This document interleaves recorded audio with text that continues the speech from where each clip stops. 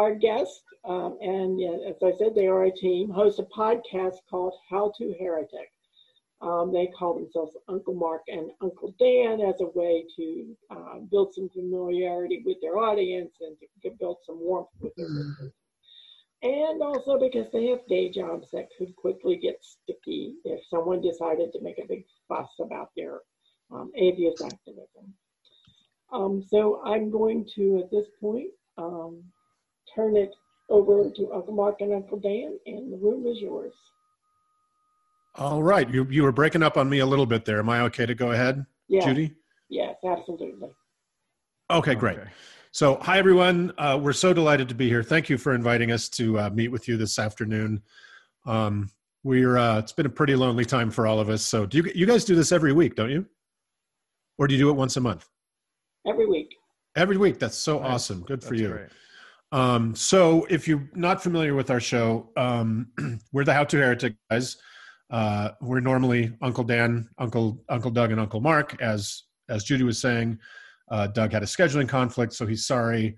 It kind of all started when I met Dan several years ago, which was awesome because I was already a big fan of his long-running podcast, Thank God I'm Atheist, that he hosts with his co-host Frank. And some of you might be aware of that show. It's been on for eight years, Dan? It'll be 10 years in November. Wow. That's crazy. So yeah. 10 years, look at his beard. Right? That's an old podcast. This is what it does to you. So anyway, we hit it off, and I was delighted to be asked to fill in for Frank on their podcast on days that Frank couldn't make the show, and Dan and I hit it off even more. So it was really after the shock of the 2016 election, and we were keenly aware of the wave of Christian nationalism and regressive forces that had swept Trump into office. And what a long, dark night that was going to mean for vulnerable people in this country and elsewhere. So Dan and I decided, for both our sake and hopefully the sakes of people in need out there in the webverse, that we needed to do something to push back the darkness. And I know for me anyway, one of the big inspirations for our show was Dan Savage's amazing It Gets Better campaign for LGBTQ youth. And in the wake of the massive anti-LGBTQ machinations of the Bush years, Savage decided, I'm sure you're all familiar with his project, he realized he could beam a message to kids trapped in religious or dangerous or conservative settings, and that he could talk to them in places where hope was in short supply. So we felt like this was a brilliant mission statement for us, trying to throw a lifeline to people who were stuck or isolated and frightened, and let them know that, no, you're not crazy. It's everyone around you that's crazy. And we pretty much went from there. Sorry. So if you're not familiar with it,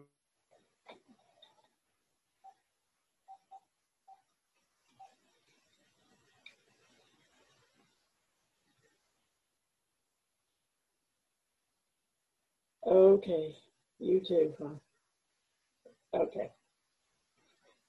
When we started, we looked around the podverse and saw that there was not a lot of outreach to the newly out or the leaving curious.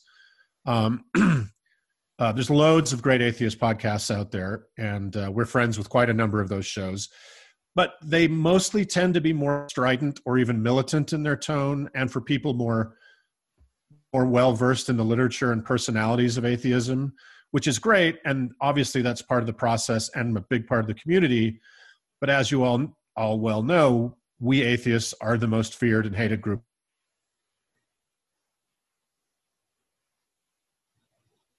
Mm-hmm.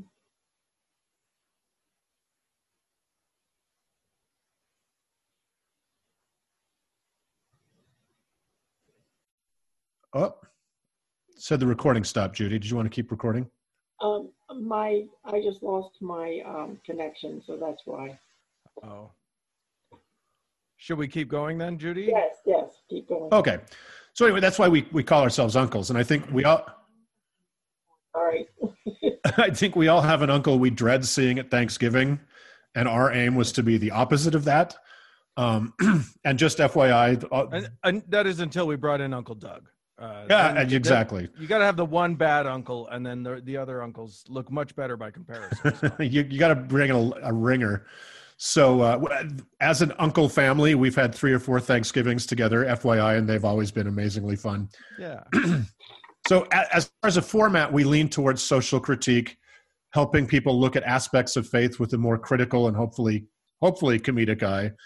And we try to bring in a wide variety of experts to help people engage with things that may have been forbidden in their religious lives that they now want to navigate, but might not have the tools to do it.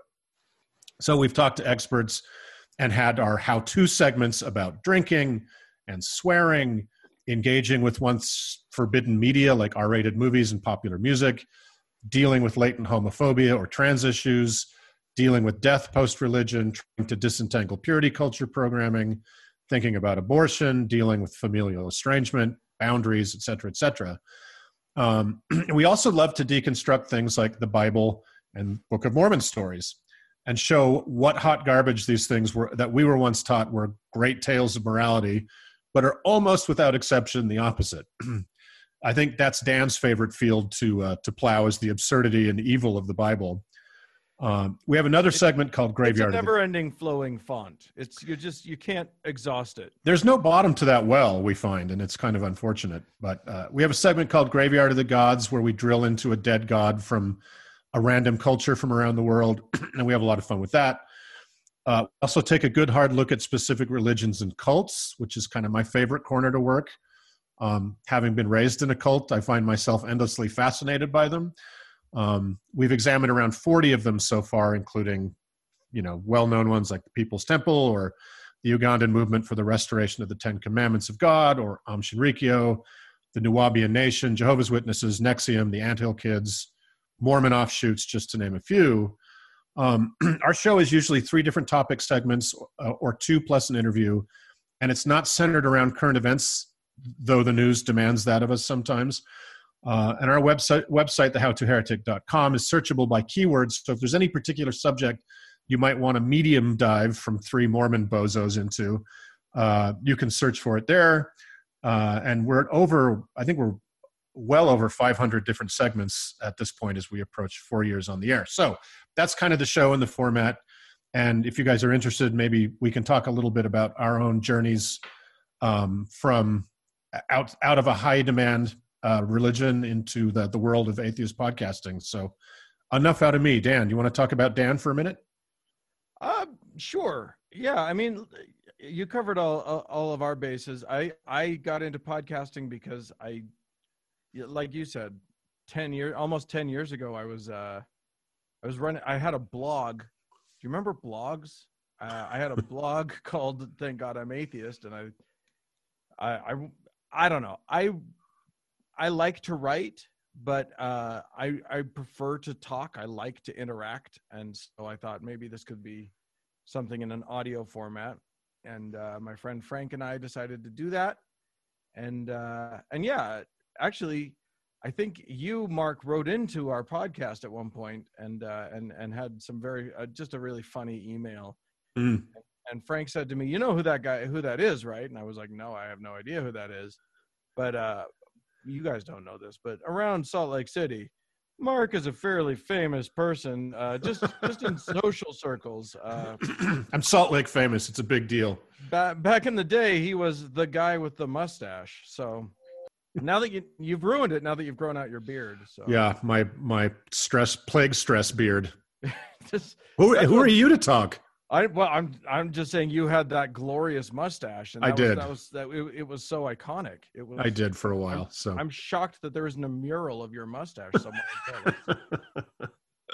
And then yeah, we talked about this, and I it's funny because when we talk about the show, we talk about it in terms of it being for those who are newly out of their religions, but I would say that most of our listeners are probably not that. Most of our listeners are people who are long since atheists, but just get a kick out of the way we make fun of all of the beliefs. We hold obviously nothing sacred, and so we just go after whoever we have a hankering to go after. So, yeah, I think that's true. A huge amount of our listenership, I was surprised, are kind of atheists like you all, who've probably been in the business a long time, and have spent a lot of time outside of it.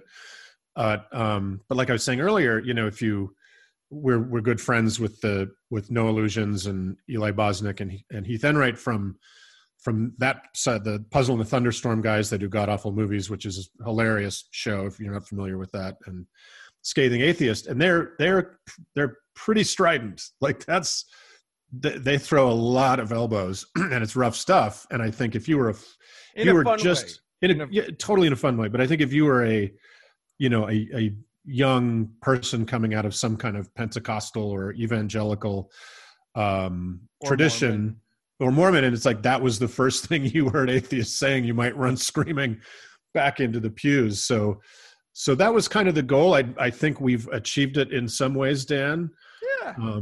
I'll speak a little bit about my journey out. I'm the oldest of these three podcasters, and I am the gayest.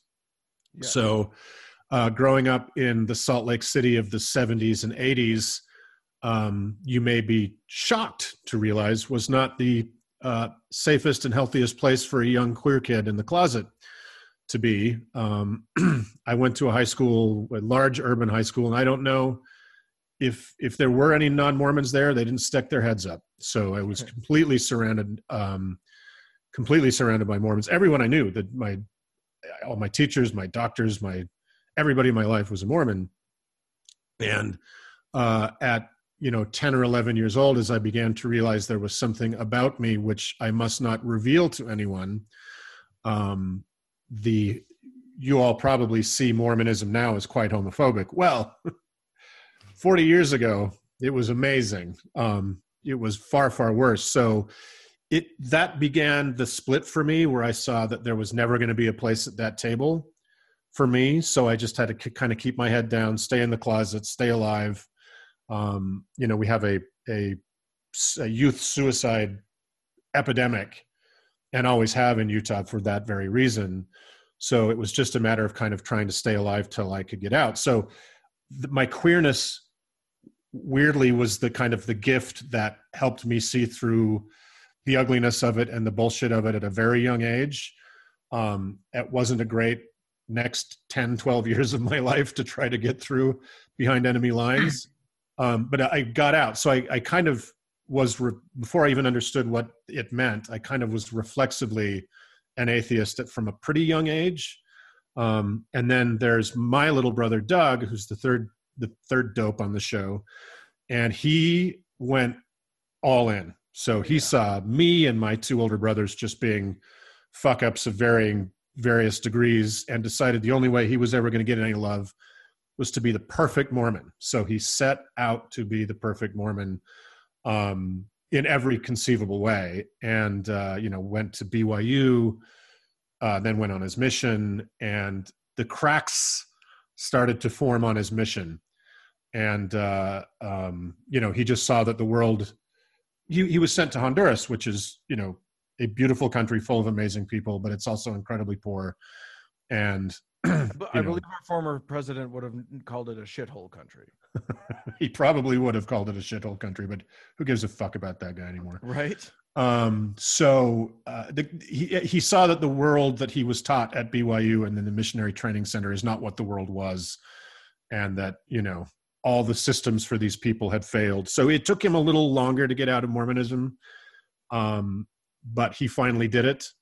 Thank God. So now he's the one family member I have left in the world, essentially. So that's kind of our story. That's how three Mormon dummies ended up with an atheist, a celebrated, I would say, atheist podcast, or two of them in Dan's. So celebrated definitely, at least by like my mom and a couple of our friends. So I would.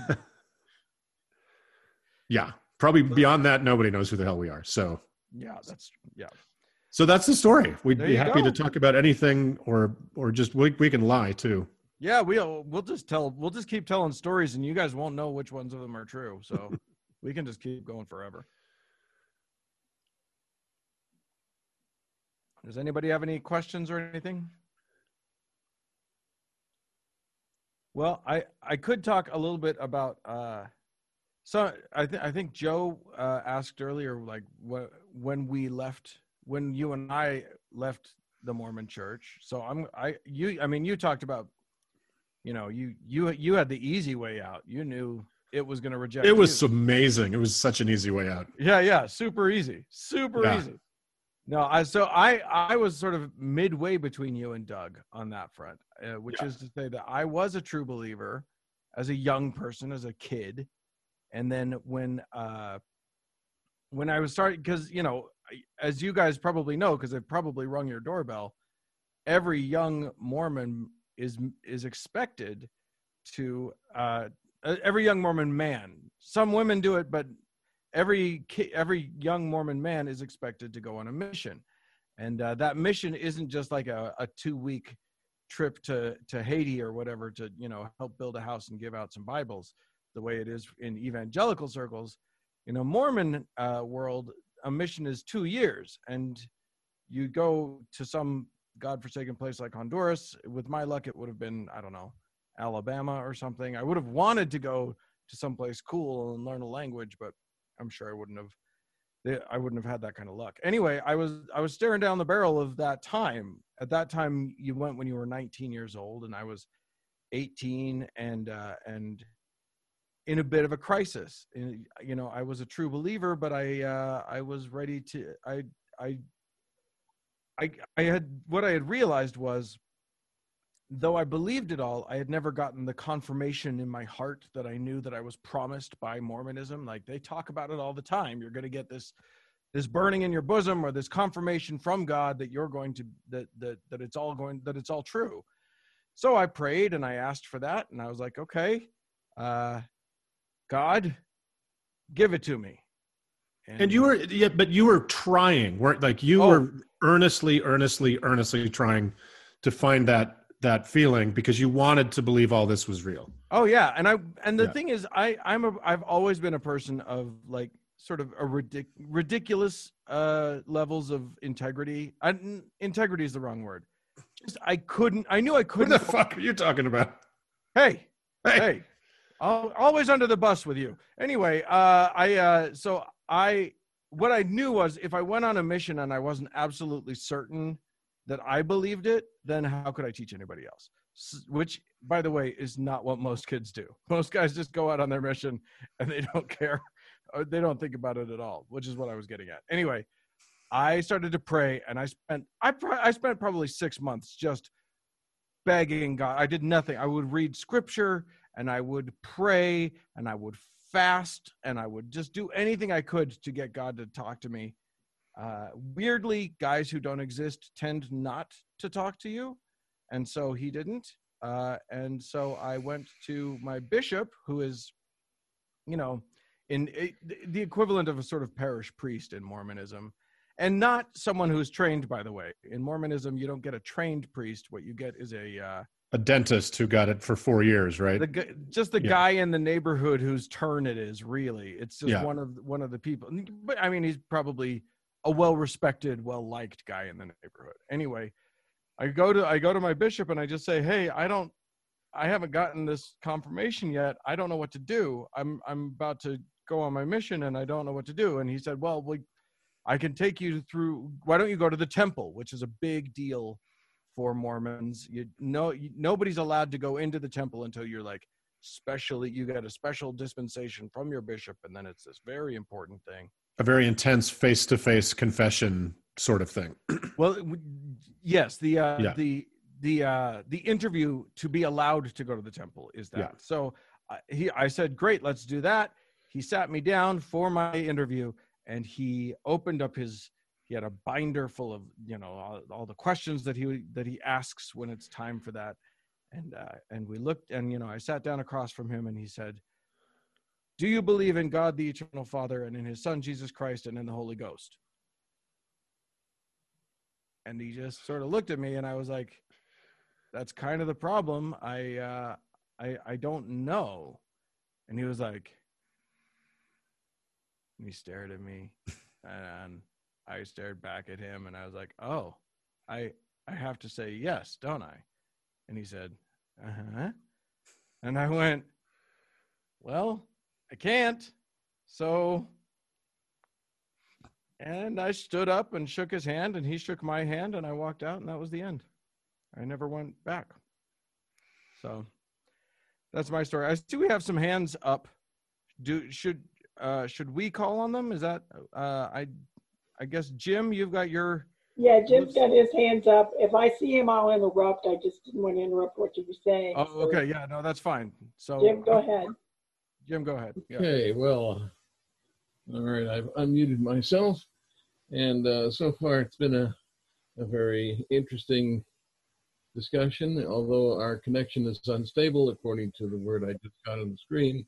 Oh. In any case, in view of the fact that religion is increasingly viewed as empty of information, nothing new to say. What it does have to say is something that's not necessarily of any consequence to the real world. And would you agree with the proposition that never has so much been said about so little? In fact, about nothing at all. And yet, there's no greater fun that I and many others, everybody here, has than to be here and talk about this very subject. And I think maybe it's because it's a matter of social importance, not religious, not philosophical, but because so many people persist in these weird belief systems, that the only thing that we can contribute as individuals is our willingness to discuss it and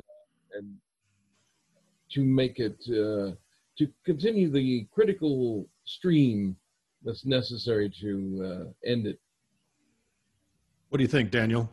You know, I agree with you. I think that we, at least in what I don't like referring to in the developed world, it's very clear that religion is dying as a concept. Religion seems to have been this sort of ways of making sense of the world, and we actually have much more effective ways of making sense of the world now. You know, we have science, which seems to do a much better job than just going he done it. So but yeah, I think when a concept like religion is in its sort of final stages, but there are still so many people who adhere to it, I think it's really important that we have these conversations, and that we have them frequently, and that we have them not just among ourselves, which obviously this is great, us sort of talking with ourselves and with each other, but also sort of visibly out in the open, having conversations about religion and why it exists, and why we don't believe in it anymore, and why we can safely reject the propositions of religion. Yeah, Jim, I think your point is really great. That I love how you said, never, have we talk more about something that matters less, or however you put it. But it's still, unfortunately, it's still such a muscular and aggressive force in the world. And so I think a lot of times, when Dan and Doug and I are talking about religion, it's almost an act of self-defense, right? Like atheists have to know about the Bible as an act of self-defense in this country, certainly. So, but it's also really interesting that we occasionally get people approaching us to come on the show that have no idea what the show is, right? So we got an email the other day, Dan, that was from this woman, a young woman, and she calls herself like the 30-year-old virgin or something. And she wanted to come on the show and talk about being a progressive Christian and living a biblically sexual worldview. Yeah. Yeah. I saw something about that in the emails. Yeah. And I was like, I think you might not know much about our show. Do you know who we were talking to? And so we got into this back and forth, and I'll admit I was a little bit of a dick in the early emails, but then she was like, hey, you're being kind of a dick. And I'm like, okay, that's fair. I said, let me explain my show to you. And so I said, look, the people that listen to our show are not novices about the Bible, right? Right. Their problem is it's not that they've had too little, it's that they've had too much. Yeah. So you're not going to come on here and in the same verses and chapters they've read their whole lives, unlock some new mystery. There's not a new edition with 12 interesting pages. There's no secrets left in it. So after I kind of explained that to her, I'm like, look, you don't give a drowning man more water. You throw him a lifeline. You coming on the show is the more water. The people who listen to our show very often are survivors of religious trauma. Now, listen, Mark, you may have missed something in this. Maybe she was trying to come on our show so that we could rescue her. Oh, honestly, that's a woman in need of saving right there. Yeah. So once I explained that to her, she's like, you know what? That makes a lot of sense. Thanks for explaining it. I'm like, or you could just listen to one episode of the show and you could have saved yourself an email. But I agree with you. It's like, I don't, there are times I don't want to talk about religion, but I've chosen to do this every week. And it is kind of a defensive posture that many of us have to take. We live in Utah, for fuck's sake. But we have a lot of fun with it. And that's when it gets great, is when you can just really just enjoy. I mean, if the last 4 years have taught us anything, it's that if you're going to be okay in this world, you've got to come to terms with the sort of collective stupidity of humanity. And I feel like we like to play around with with just the craziness that is the shit that humans come up with. And we have a lot of fun with that. And you do it very well. So now I'm going to turn it over to Jim Young. He has a question or comment. Yes, I did have a question. Since it is we mentioned it's a podcast, and my question is, you have a phone number where people can call in? Interesting. No, we actually toyed with that idea a little bit when we were planning the show, didn't we, Mark? So yeah, I think, Jim, you're talking about like the atheist experience that Matt Dillahunty does, which is like this. It's kind of a sort of a live stream version where callers can call in and have live conversations. I think we did talk about that, but we've never. There's no space for anybody but us on the show, is there, Dan? Right. No, we're three egos who each want the other two out anyway. So we can't allow anybody. Who's the third ego? Oh, we have a missing member today. He's not able to join. Oh, okay. Uncle Doug. Yeah. So if somebody wants to listen, how do they find your podcast? A variety of information. Is that information going to be available today? Yep, we can provide that information. If you have iTunes, you can find it there. Well, I don't have iTunes. I have a Windows 10 computer with you internet. Can find it through our website. If you go to our website, howtoheretic.com, you can listen to it right off the website from your computer if you want. You can we also have a YouTube channel, so you can watch you don't watch because there's no video. The audio's there. The audio's on YouTube as well. Yeah. So, but yeah, howtoheretic.com. Okay. I'll look you up and listen to a couple of broadcasts. I hope you enjoy. Yeah. Let us, and if you don't, well, I'm sure I will. I watch or listen, either one, to hundreds of YouTube videos every week, and there you go. The vast majority of them are atheist or free thought or liberal in some respect. So we should fit right in with your listening. I'm sure you will. I'm an advocate for human rights. So that's great. Awesome. Thank you. Thanks, Jim. Thank you. Also, there will be links to. I put links in the email notifications to people to your podcast and to your site. So if you check your email, Jim, you'll find links in there to it too. But it's pretty easy to find, howtoheretic.com. Michael has his hand up, but first I have to ask Michael, what's the dig? Michael's an anthropology person, so I just wonder what's the dig behind him. That's actually Grave Creek Mounds in West Virginia. Oh. I'm from West Virginia. And Yeah, good place for you to go visit sometime. Yes. Okay, I'm going to make a assumption here because I'm not a Mormon, but I'm going to guess that during this 2-year period, you probably got like a lot of doors slammed in your face, a lot of rejection going on. And I'm just wondering, like during this 2-year period, is there any sort of like drop off where people kind of start really questioning religion during this 2-year period, where they start saying like, oh, the outside world maybe isn't so warm to our position as we've been taught? And if there isn't, I'm also kind of wondering, is there something like within the Mormon church itself where they kind of explain this away or have some sort of philosophy to kind of explain the negativity of the outside world? Well, I think so again, neither Mark nor I went on a mission. Only Doug, our missing third, the missing third of our show, went on a mission. But I think we can actually speak to that because we know an awful lot about missions without having gone on them. Yeah. And what's interesting is the door getting shut in your face on a mission is great for the church. They love it. And it's the same reason I think that that the Amish feel safe sending their kids out on Rumspringa, or, because what they want, it's a trap, is for you to feel like it's you against the world.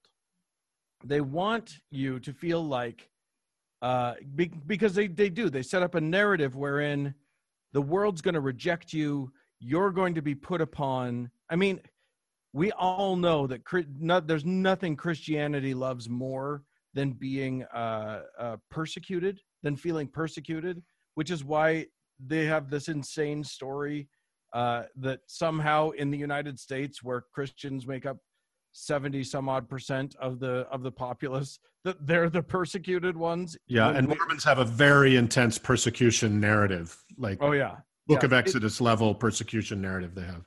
They've taken it to a whole other level. So yeah, every time the door gets slammed in their face, it's meant to be a confirmation of the sort of the wickedness of the world versus their own piety and purity and goodness. So it does. I mean, I'm sure that for some, it sways it rocks their faith a bit. But for others, they've got a narrative in place to it's radicalizing in a way. Yeah. Right. So that's why they send these kids consciously. It used to be 19. They've now lowered the age, kind of like, in Germany at the end of the war when they started drafting 14-year-olds. It's now 18-year-olds can go. And if there's something I want much less than a 19-year-old know-it-all knocking on my door and telling me everything I think about the world is wrong, it's an 18-year-old one. Right. But so there is that part of it that Dan's talking about where it's a win-win for the church. You get a convert, great. You get a door slammed in your face, great. Either way, you've either dug yourself like deeper as a tick into the doctrine because you feel like a martyr, or you've got another tithe payer. But it's important to know about the Mormon 2-year mission too. You pay for the entire thing. The church, which has recently been exposed to have in just one secret slush fund north of $100 billion, pays nothing. Yeah. You pay for the whole experience. And, a lot of Mormon kids come from humble circumstances and they've got to go live in Tokyo for 2 years. And then you are stuck with a stranger and you sleep in the same room. You may never be apart except when you are literally on the toilet or in the shower, and then you're supposed to leave the door open. So, because they don't want you to have any funny business in there, right? So it's an incredibly intensive experience for people, and most of them come out with a more deeper commitment to the church. But there are people, like we were discussing my brother earlier, who the cracks began to form. And, he went to this very poor place where he saw that people were suffering for no good reason at all, right? It was a failure of politics. It was a failure of churches. It was a failure of all the institutions. And he really started to see that the world is not what BYU promised him it would be, right? And then we've had a missionary, actually we had 2 missionaries, active missionaries on our show. who Yeah, they were out in the mission field. They were in somewhere in Middle America. Somewhere. Middle America, and they had been, their door knocking had been stopped because of COVID. The Mormon Church was one of the churches in America that got COVID mostly right. It actually stopped in-person church. It encouraged masks. It did, it's still fucked up, but so these missionaries were just stuck in their apartment, and they're these young Gen Z guys. So they took their church phones and cracked them so that they could, because they can't use the internet, they can't watch movies, they can't read newspapers, they can't watch TV. So these two guys are stuck at home. So they figured out a way to crack their phones so they could watch Avengers and, have something to do. And through that, they got access to other information they weren't meant to have. And they essentially became atheists on their mission. Then they came on our show, and I've since met one of them. He's come home to Salt. He lives in Salt Lake, so I've met him the other day. Oh, you met him? I didn't know that. He needed to borrow a drill,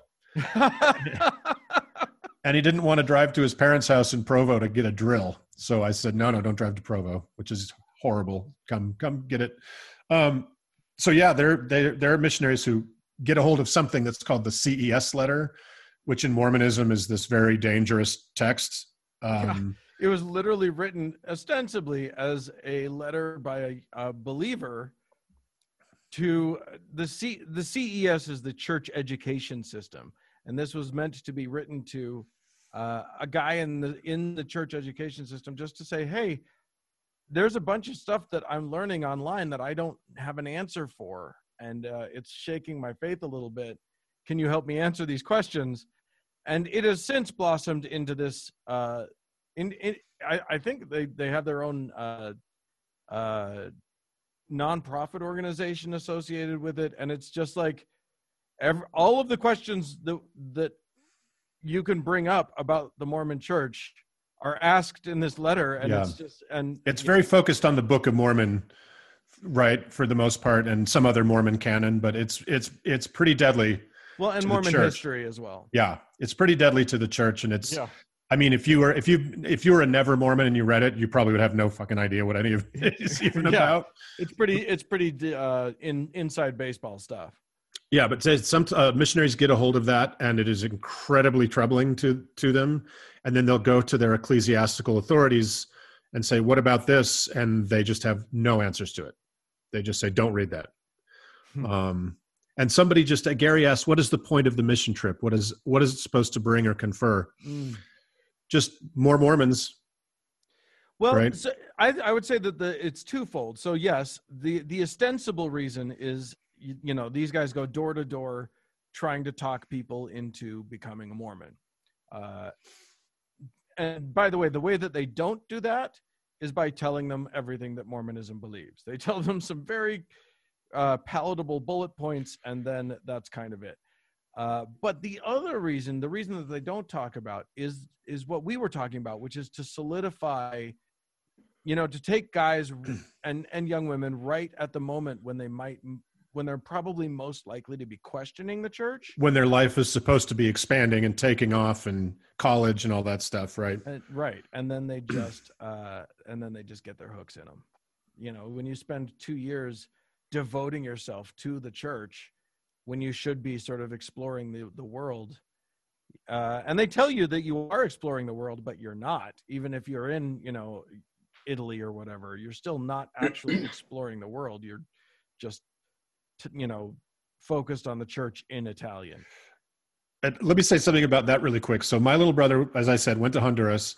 They were an extremely predacious mission, and they would do things like they would go to, Central America, like most Latin America is mad for soccer. So they would go to a little humble soccer field where there'd be a bunch of 12, 13, 14-year-old boys playing soccer.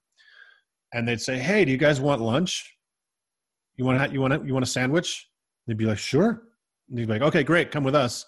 And they would take them to the ocean or to the river, baptize them without their parents' knowledge, or the parents knowing that they had gone somewhere with two fucking Yankees, baptize them. On the way back, they'd buy them a sandwich and a Coke and say, "Thanks, great." And so they'd get their numbers. So they were literally baptizing minors without consent. And Doug probably, I can't remember how many people he said he baptized, but I think it was north of 100. It was more than 100. It was. And yeah, it was a lot. then Frank, Dan's partner on his other podcast, went to Rome. Awesome place to go spend 2 years. And how many people did he convert?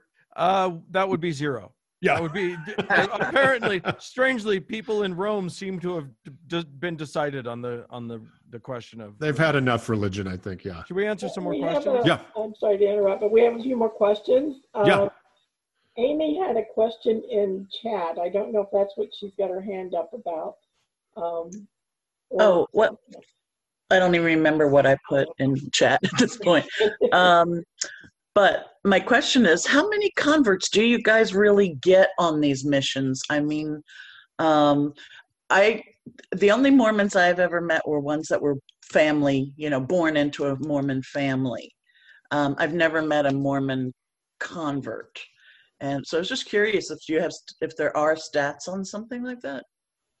I don't know if are there reliable stats, Dan? I don't trust anything the church puts out. And they play their cards pretty close to their vest on that one. I think that just going off of sort of the anecdotes of friends, a lot of friends who have been on missions, I would say that Doug's experience of having over 100 is very, very rare. And really, it's probably more like 2 or 3 on average. On a whole mission, yeah. And then there's the retention issue. So they don't retain anybody. Especially in the developing world, there are certain social forces people will try different things out to see if they get a result, an improvement in their lives. So from Doug's estimation, he doesn't think a single person he baptized is probably still a Mormon in Honduras. So Mormons claim a membership of around 15 million. I think active members that still pay tithes and go to church I would be amazed if it was half that. It would, it's got to be well below half. So because the thing is, somebody goes out on a mission to somewhere in rural Africa, and they, this is the story of the Book of Mormon, the musical, right? Somebody, go to some place in rural Africa. They say, "Hey, do you want to be with your family forever? We can make that happen for you." That's their big pitch to things. And then they also say, and we've got a great support network for our members, which they do. They'll if you fall on hard times, they'll help you get some food. They'll help you with some stuff. So that's good. And so they get members. And then, after the baptism and stuff, they start to layer on some of the things that maybe they didn't push too hard when they were before the baptism, like, oh, by the way, there's no sex before marriage. There's no drinking alcohol. There's no, all of these. And their racial history. Oh, yeah. Well, they're never going to tell you about the racial history of the Mormon Church. You'll have to find that out on your own if you want to know. Yeah. So they are getting numbers in Africa, in South America, and parts of Asia, but those people may have less access to internet access than a lot of Western countries, because when it's like if the first time a Scientologist or a Hare Krishna approached you on the street, you're like, wow, free book. Okay, cool. All you have to do is go home and Google it. And you're like, oh, fuck this shit. Right. And that's what people in countries with internet access and areas with that will do when they're approached by Mormons, is they'll say, wow, nice guys. They were very sweet. Clickety, click. No. Yeah. No, thank you. So. Yeah. I used to work with a man who was a reorganized Church of Latter-day Saints. Oh, yeah. Oh, we're not Salt Lake City. No. Not like no, they aren't. They aren't. And they're actually way cooler than the Mormons that we grew up with. That group, they ordained women. It's like Reformed Mormon. I grew up Reformed Judaism. That's like Reformed Mormon. Yeah, it kind of is. They're in Missouri mostly. They're a bit more chill. They're what happened when Joseph Smith was killed, and Brigham Young kind of won the power struggle to become the Stalin of the Mormon Church and moved everybody out west. They stayed behind, and it was Joseph's first wife and his son that kind of were the origin of that. Sorry, I stepped on Jenny. She's had her hand up for quite a while. So, Jenny, if you'd like to. ask your question now. Well, I'd like to first say that I'm one of the few atheists, confirmed devout atheist, if you will, anti-theist, who never read the Bible. Spent very little time in church, thank goodness. Lucky you. Don't start now. Yeah, No, it's a terrible book. You don't need to read it. There's no danger. There's no danger with that. It's completely safe from me. So for me, I think one of the things when I was 10, 11, 12, I started understanding that there is such a thing called a missionary. And I was really troubled by that. And my father was active in the civil rights movement, so I think we were kind of expected to think critically. So I said to my parents, I said, they were talking a little bit about missionaries, and I don't know if our church has any. Do you? And they said, oh, I don't know. Maybe our church has. And my dad mostly played tennis on Sundays, so. I said, well, when somebody goes on a mission and they go to another country or another region, the people there, they may already have a religion that they're perfectly happy with. Is that right? My father said, well, yes, sure. And I said, well, so what gives anybody the right to try to change that? It doesn't make any sense to me. It's completely illogical to me. And he said, well, you're thinking quite logically, in my opinion. So it was a couple years later, I asked him, Dad, are you an atheist? And he said, yes, I am. I have been for most of my life. And I said, he said, how did you know? And I said, well, I asked you that question about the missions. And I was pretty sure. And I said, why didn't you just tell me you were an atheist? He said, well, we want you to come to these decisions on your own. Now, my father was, like I said, a confirmed atheist from a young age. And one of the reasons, he fought in World War II. He was already leaning that way, but that took him over the top. So I guess war can either make you religious or make you less religious. But anyway, I was just curious about how people, I don't know what kind of reliable numbers there could be about people going on a mission and saying, hey, maybe their religion's better than mine, or just as good as mine, or equal to mine. What the hell am I doing here?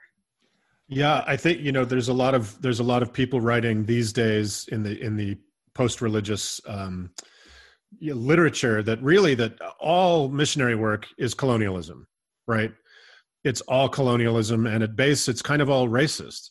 And when certainly during the conquest of the Americas and the Crusades, we saw a very muscular sort of missionary effort that ended up, killing tens of millions of people. And just because now it has a more pleasant face, and there's, what's less threatening than a picture of a couple Mormon missionaries smiling and waving, right? Riding their 10 speeds around, but it's still colonialism. They know that they're going to get converts in Kenya and sub-Saharan Africa and in Southeast Asia. So that's where they're sending them. And especially a religion with as insidious a racist past and doctrine as Mormonism. It's just, to me, it's just colonialism. I think your dad was completely right, and you're completely right. Yeah. Agreed. Okay, Joe Reinhardt, you had your hand up. Did you have a question? Well, Amy had asked my question. I wanted okay. to know what the ratio of doors to converts was. Yeah. Okay. I wish we knew. They'll never say. They will no. They know though. I will say this: they know the answer to that question, because if there's one thing that you can say about Mormons, they keep copious, accurate records. So each of the Mormons is expected to report exactly how many doors they knocked on, who they spoke to, how long they were there, how long they talked, all that sort of thing. By the way, it is the official, you guys should know this, because you may get a knock on your door at some point in your life from Mormon missionaries. people have asked us a lot, like how we think they should respond when someone, when a Mormon missionary knocks on your door. And this is just for Mormons. This does not apply to Jehovah's Witnesses or anything like that. But if Mormon kids come to your door and they want to convert you, feel free to say, actually, I'm not interested in a religion, but first, would you like some water? That's always nice. Can I bring, would you like to come in and just have a glass of water or something? Use the bathroom. Do you need to chill for a minute? Right. But then feel free to ask them to help you do chores around your house. It's true. Because they'll do it. They will do it. They'll actually appreciate it, because honestly, they hate going door to door talking about religion, and they have to do service. There's a required amount of service that they are required to do. And so, like, if you need your piano moved, tell them to get a couple more Mormons to come in, and they will move your piano for free. Absolutely no question. With a smile on their face, they'll do it. They'll be thrilled. It's one of the ways they know they can get their foot in the door is they say, do you need any help around the house? And they're being sincere. Yeah. If you need to, clean your garage, invite them in. I promise you, there is no ethical problem here. Go ahead and have them, like, if you want to lay some concrete in the backyard, invite them over next Wednesday. They'll come. They'll help you out with it. So, the other thing about do they come with tools? Do they bring their own tools? Nope. You're gonna have to supply the tools. No, they are the tools. They are the tools, Amy. But the other thing about missionary work is they work 6.5 days a week, usually 12 hours a day. They're on, if they're door-to-door missionaries, they're on their feet 12 hours a day knocking doors, and people are not being very nice to them. Yeah. So I have heard stories from returned missionaries that are like, you know what? There was this family that said, we're not buying what you're selling, but you guys are probably hungry. Come in and have a sandwich and just chill out. And you can tell them you talked to me. Well, and just being nice to them is probably the best missionary work that we can do. Because when they, tell them that you're an atheist, say, look, I'm not interested in this. I'm an atheist. I don't believe in a God, but let me help you out. Let me be nice to you. It'll blow their damned minds, because these are guys who are told that atheists, especially atheists, are evil, bad people who want the worst for them, who want to oppress them. So when you're the person who's like, come on in, let's have a chat. Sure, you can tell me a little bit about your church, or don't, because it's going to bore the shit out of you. But whatever, you play it your way. But if you're kind to them, I wouldn't try to convince them of anything, because missionaries don't have ears. They have mouths, but they're not in that space. They're not convincible. But that kindness is going to be that little seed that, inside them somewhere is going to kind of bloom into something later. It's very powerful. They're poor as shit. Like, they eat ramen and macaroni and cheese. That's like it. That's all they can afford. So if you have a great fried chicken recipe, feed them a meal and then make them, rearrange your living and room. Say, you guys want to use my laptop while I'm making dinner? No questions asked. Yeah. Rate your history. Yeah. All of that. I guess that's us being colonialists, isn't it? I had no idea. I have counter-colonialists. I have offered people, when they offer me literature, I have offered them, I will take your literature if you'll take mine. There you go. I've never invited them in. Jim Young, you have your hand up? Well, I am an activist, and I do outreach to religious people and challenge them. And my question is, what would you regard to be the Achilles heel of the Mormon religion? So if you want to put them on the spot and challenge them with something that is going to make them think, what would you challenge them with? Well, Uncle Mark already sort of mentioned the CES letter. You can find that for free on the internet and just download it. If you really want to challenge Mormons, have a printed out copy of that somewhere in your house, and then just hand it to them. It's you won't necessarily understand what it's asking, but it'll rock their world. The Mormon Church has multiple Achilles heels. Certainly, it's racist history is one. It's it's secrecy about this $100 billion fund that got leaked. They didn't actually let anybody know about it. It's treatment of women. It's somebody said something like the interplanetary part. Mormonism is an intergalactic faith. Yes, that's true. Going back to the game Judy wanted to play, it was like Scientology. God is on or near another planet called Kolob, and every Mormon who dies, every child in the world who dies before the age of 8, every Mormon prophet and every Mormon man, you have to have a penis, that it lives a perfected life, will become God of a planet as we understand God of this planet, the God of this planet, right? You'll become God the Father of another planet. So look, Mormons don't love talking about that. Mormon theology, Mormonism in general. One follow-up. Yeah. Okay, go ahead. Earlier, you alluded to possibly a prohibition against masturbation. Oh, yeah. So is that something that these young men, Mormon men, are taught as evil? Oh, yeah. Second only to murder. Literally second only to murder. Well, sexuality in general, but yes, masturbation is completely verboten, which led me to plenty of guilt. I it's not like I avoided masturbating. I just made sure that I felt like shit about it. So, yeah, it's a horrible thing. Yeah, and that's again why they don't want you to close the bathroom door. Yeah, right? they don't let these missionaries close their bathroom doors. It's amazing. Yeah. You have no privacy, zero for 2 years. And then you're under intense pressure when you get home to marry the first girl with a pulse that you can chase down at a bus stop, right? Like these kids get married at 21 and the girls are oftentimes 19. And then you say you're under pressure. It's not like everyone else is pressuring you.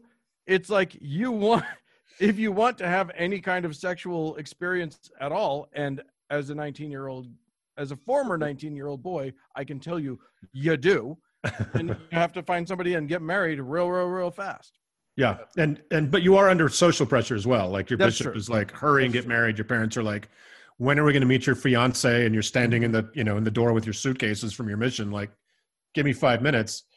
So and that leads to all kinds of problems later on where you're turning 30, you have 5 kids, and you have no idea who this person you married is, right?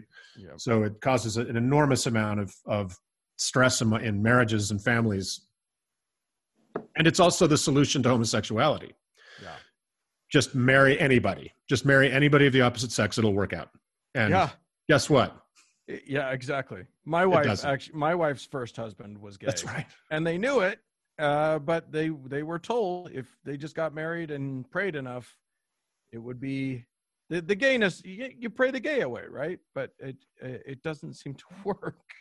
No, it's a disaster. It doesn't seem to be that necessarily restricted to Mormonism about churches restricting and condemning masturbation. No, not at all. And sexuality, because a lot of people in the group are ex-Catholics. I was an ex-fundamentalist, and you can go there. Yeah. Amy, you have your hand up? Yeah, I just wanted to make a comment and then I'll ask a question. But I know grown Mormon men who've been out of the church, 2 of them, that are still having problems with masturbation, even though they're married and they know it's cool, and they still can't get over the guilt. They still have problems, and their wives, who neither one is from the Mormon faith, just like are like, who are you? You know, what kind of man doesn't masturbate? Anyway, so my question earlier was, when you were leaving and decided I can no longer be Mormon, did they have like not a goon squad, but did they have people come after you and calling you and you reaching out to you? Did you have a lot of that, or was it don't let the door hit you? Mormonism doesn't have, unlike a religion like Jehovah's Witnesses, where they have an official shunning that you're supposed to do. With Jehovah, if you leave Jehovah's Witnesses, your family is meant to shun you and kick you out, and you're never supposed they're never supposed to see you anymore. Mormonism isn't like that, but they do buddy up to you. They'll fellowship you. They'll be, they want to they'll call to make sure you're okay. At Christmas, they'll, give you a little thing of goodies just to say, hey, we're still thinking about you if you ever want to come back, that sort of thing. But they're not pressing the hard court press, the full court press, that is, much. They're just, they're too passive aggressive for that. It's probably the most passive aggressive society in America. So they'll do the combination of the classic cult love bombing that Dan's talking about, where everybody we're worried about you, and dinners show up, and people just stop by. Mormons are a nightmare about stopping by unannounced. Like my oldest brother with 400 kids used to stop by my house any hour of the day or the night with all the kids. And I'm like a gay guy that lived in a warehouse, and he has no idea what's going on in there. They just show up. And so there's a combination of that and that disappointed look that your mother can give you.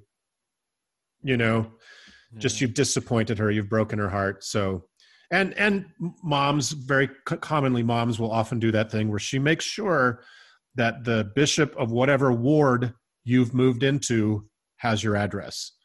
So you start getting texts from the Relief Society women in the ward saying, hey, are you coming to church on Sunday? So it's kind of, it's icky, but it's not like you don't get kidnapped necessarily. Mm-hmm. It's like the smiliest mafia you've ever heard of. Okay. Yeah. I can imagine that. And do Mormon children go to special, like a parochial school, or do they have, how's the education of children done? Not generally. Generally, Mormon kids just go to public school. Standard school, yeah. Okay. But in high school, you will take, sorry to jump on you, Dan, you'll either take... No, you got it.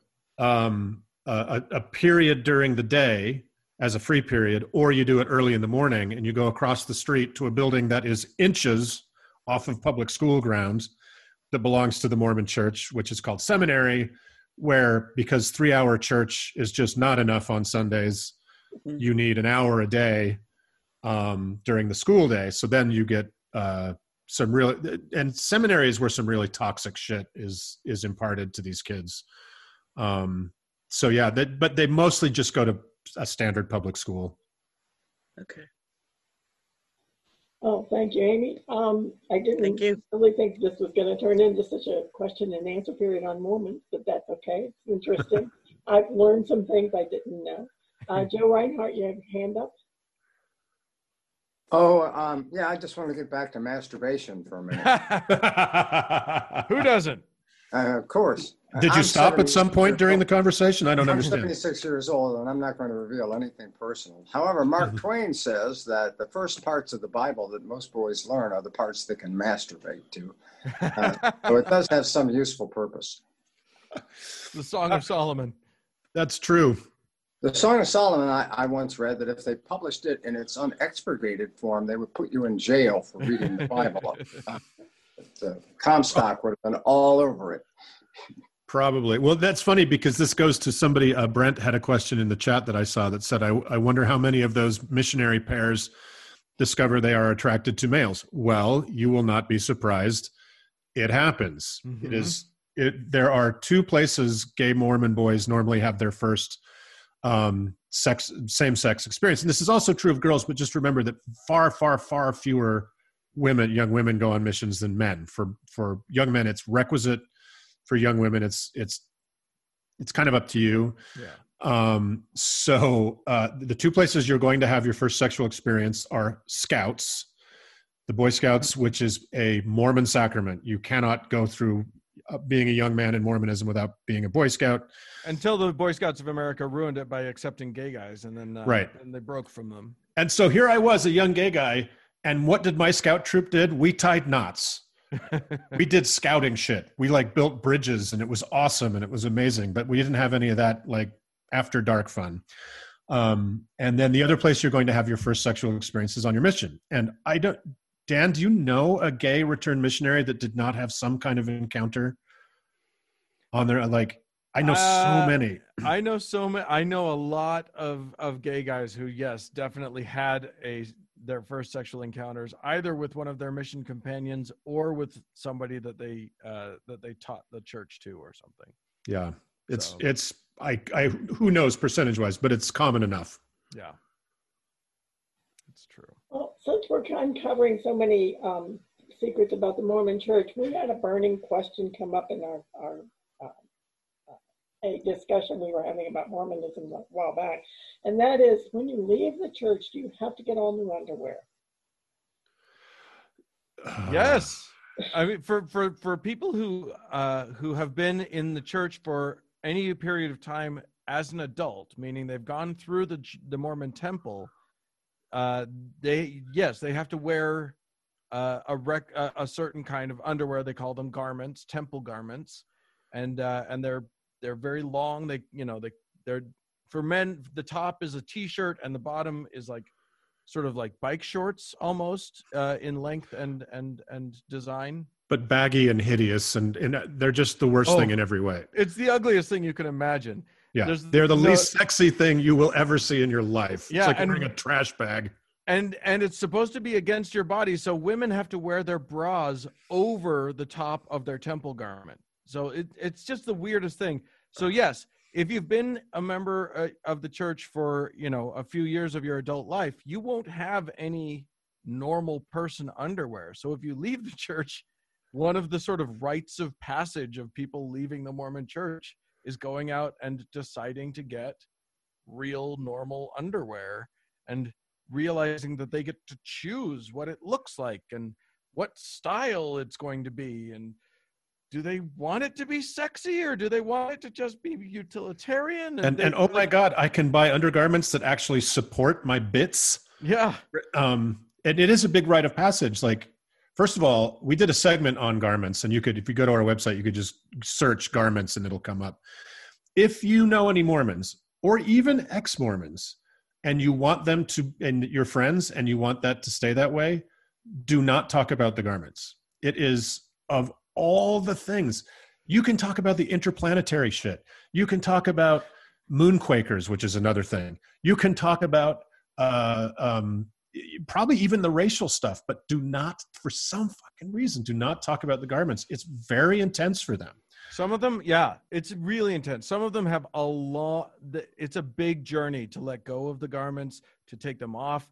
When you're Mormon, you're not supposed to, like when you're retiring a pair because they're worn out or whatever, you have to go through, you have to cut, there are symbols sewn into them. So you have to cut the symbols out, and then there's some people burn them, other people cut them into pieces. My parents used them as rags around the house to clean the house. Which I've never heard of that. Your parents horrifying. Were very utilitarian. Yeah. Yeah. But yeah, so when people leave the church and they finally decide to get rid of their garments, almost all of them have this mental thing where it's like, how do I get rid of them? Do I do all the things? Do I cut the things out and cut it into pieces? Or do I just crumple them up and throw them in the garbage? Yeah, it's a freak out moment. It's really interesting. I knew a guy years ago that was a very gay, big gay dude here in Salt Lake. He owned a nightclub that was very, it was an LGBTQ nightclub. He hadn't been a Mormon for 25 years. He was moving. And so he asked a bunch of us that went to the club if we'd come help him move. And so I showed up for him, and I was taking his dresser apart so we could get it down the stairs. And I pulled out a drawer, and there were, very obviously to me, as a person who knows this stuff, there were Mormon garments in that drawer. And I laughed about it. And I said, dude, what are you doing with these? And he said, leave those alone. And he took the drawer and ran out of the room. He'd been a atheist gay nightclub owner for 20 years or more. And he was still had a very intense relationship with his garments. So mind you, there is another response to that, which is some people actually fetishize them, and then it ends up being like a turn on for them, which is which is kind of hilarious. Are they comfy at least? Cotton or what? No. Well, I mean, they are. I think you can get cotton ones now. For the longest time, they were just sort of a polyester. Yeah, nastiness. And you can look them up online, Mormon garments, and they're just poochy, and they were not made to fit the human body of any shape. Like, they're awful.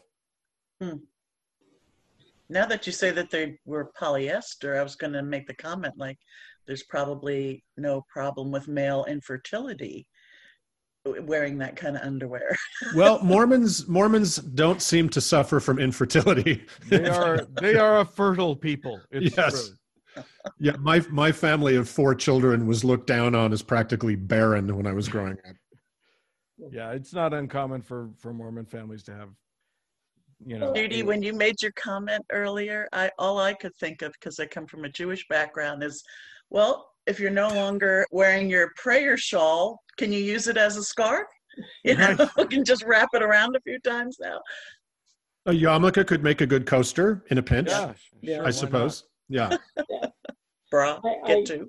Yeah, I have to say we had a friend who's an atheist for a long time, and when he died, we went through and found all of his old Jewish, his prayer shawl, all this accoutrement that went with it. I was really surprised that he still had them. Yeah. So long. Well, the Mormons have done. They have kind of tried to walk into the Jewish space. I know. Okay, Mormonism and Judaism is a whole different thing. Mormons claim to be one of the lost tribes of Israel, and they consider themselves honorary Jews. Most of my Jewish friends fall out of their chairs when I tell them that. But they did try to, because the folklore of the Mormon garments used to be that they were literally bulletproof and they were fireproof, and they could stop. You know, the devil himself couldn't get through them. If you were faithful, mind you. If you're faithful, which of course faith doesn't fail. You can only fail faith. So it led me to, in Sunday school one day, asking, well, why don't we have them like Spider-Man that cover everything? Right. Because, you know, I don't want to get shot in the head either.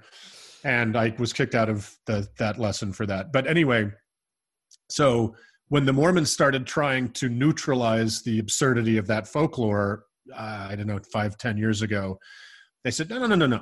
They're none of that. They are an expression of your faith, like a yarmulke or a hijab or a prayer shawl. And it's like, okay, those are things on the outside. Right. So that is a Jew saying, I am a Jew.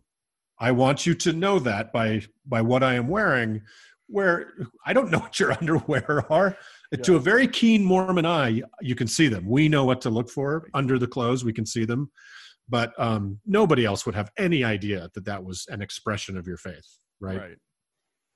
Michael, you had another question. Sorry, I didn't mean to cut you off. Oh, no, go ahead.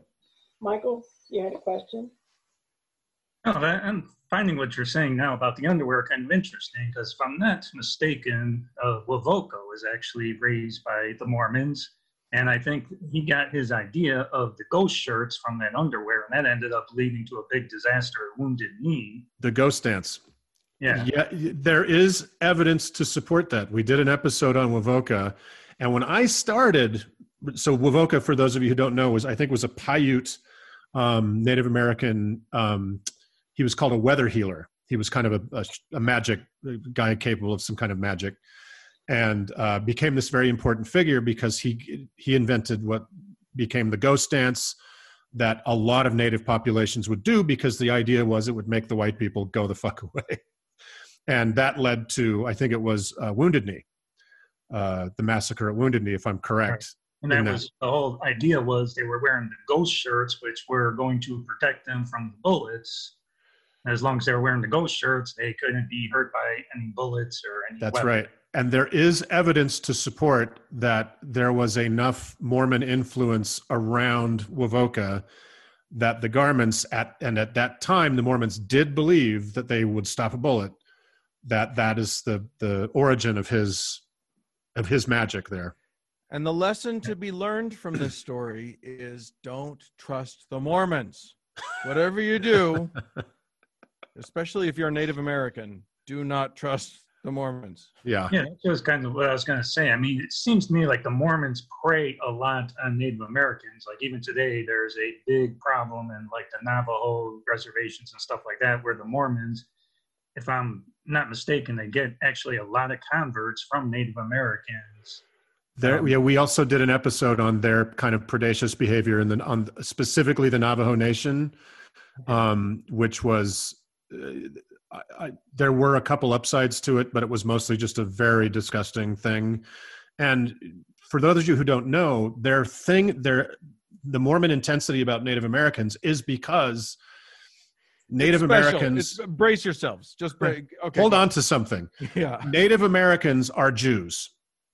Right. That came to the Americas originally in about 4000 BC, and that colony didn't work out, but about 3000 BC. No, it's like 600 BC. 600 BCE, they came to the Americas that had no people in them.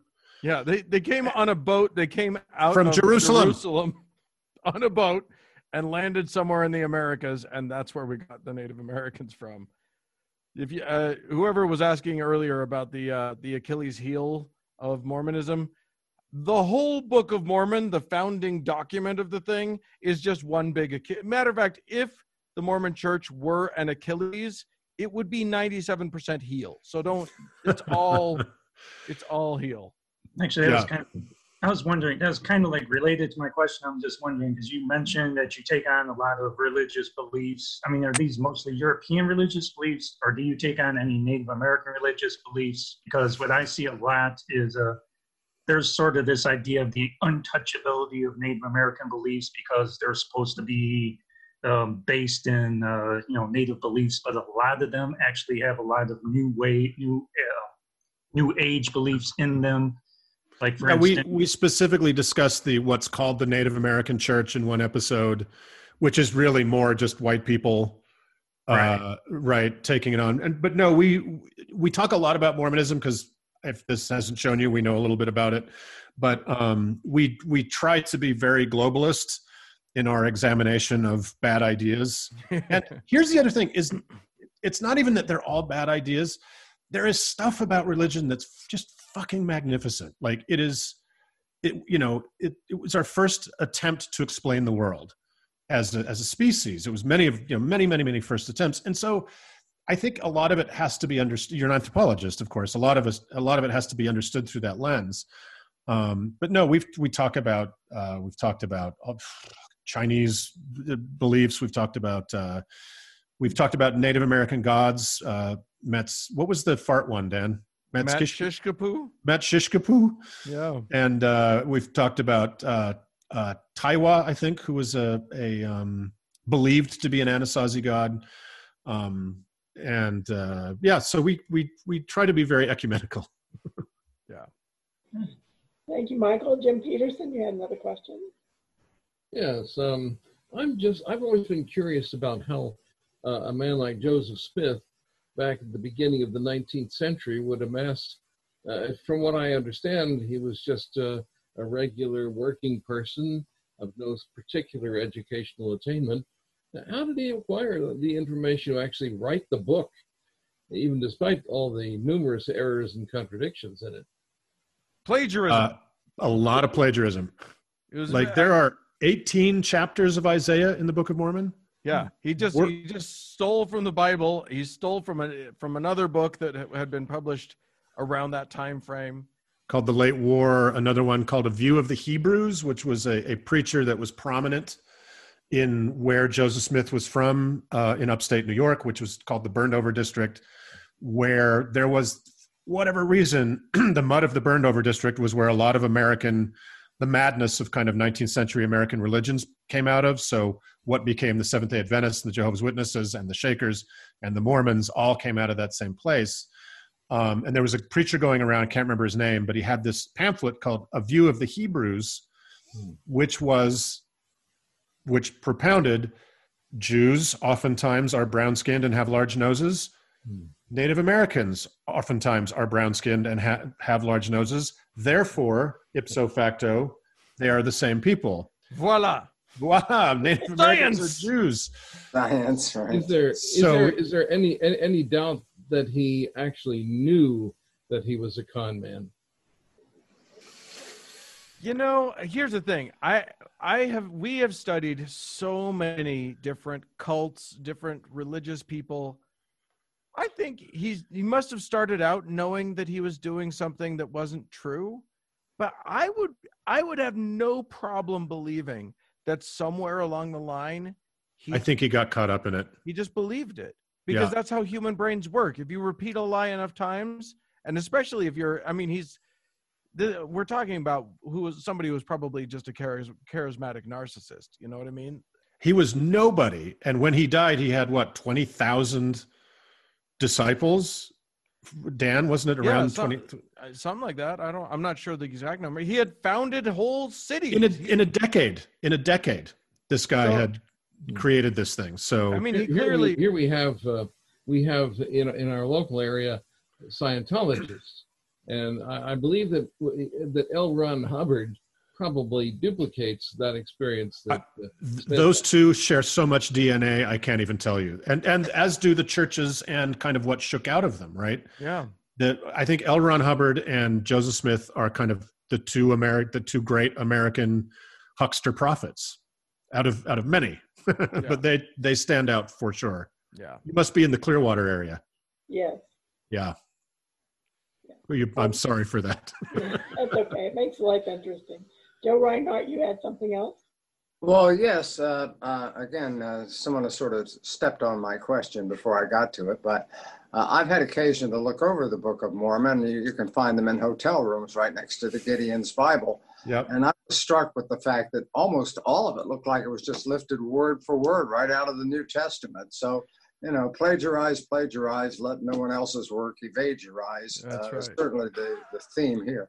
A little Tom Lehrer deep cut right there. Thank you very much. If you guys, it sounds like both Jim and Joe are versed enough with the Book of Mormon that you might actually find the CES letter very interesting, because the author, the amateur guy who just wanted answers as a former missionary, took just passages out of a book like this children's book about the War of 1812 called The Late War, and shows 5 pages of the same text in the Book of Mormon. And then he's like, what is the mathematical possibility that this could have happened? Right. And I wouldn't say word for word, names were changed. So it didn't say Andrew Jackson or whatever. It said Moroni. Right.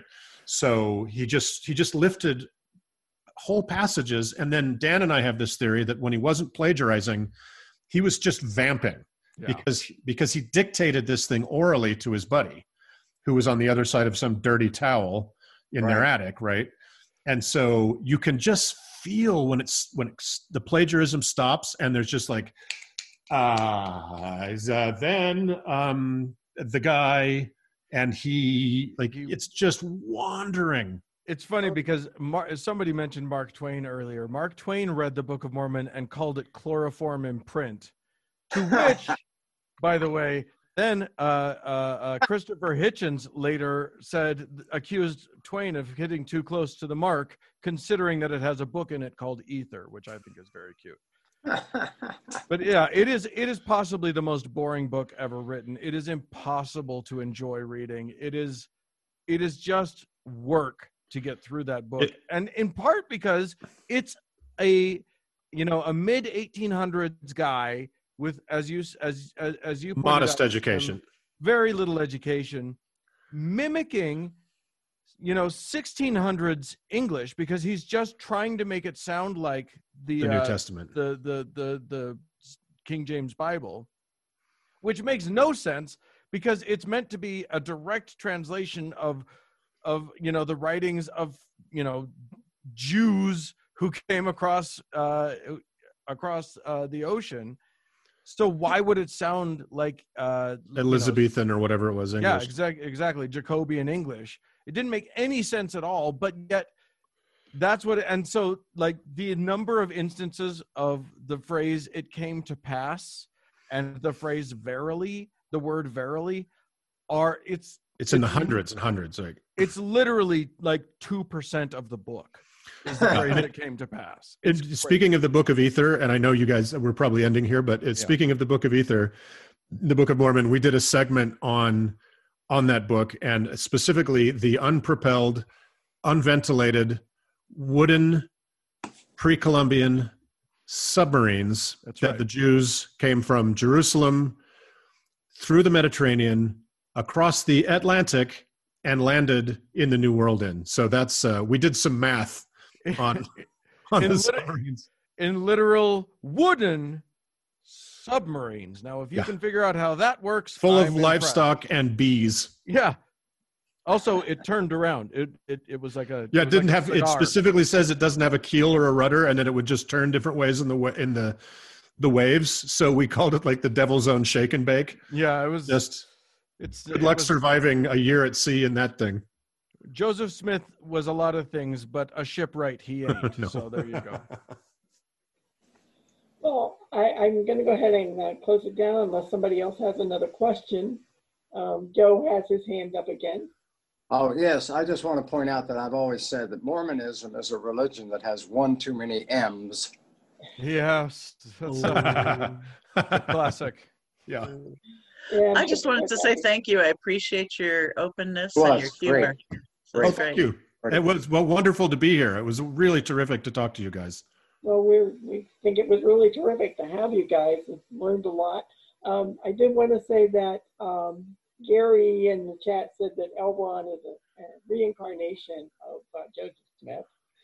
Could be.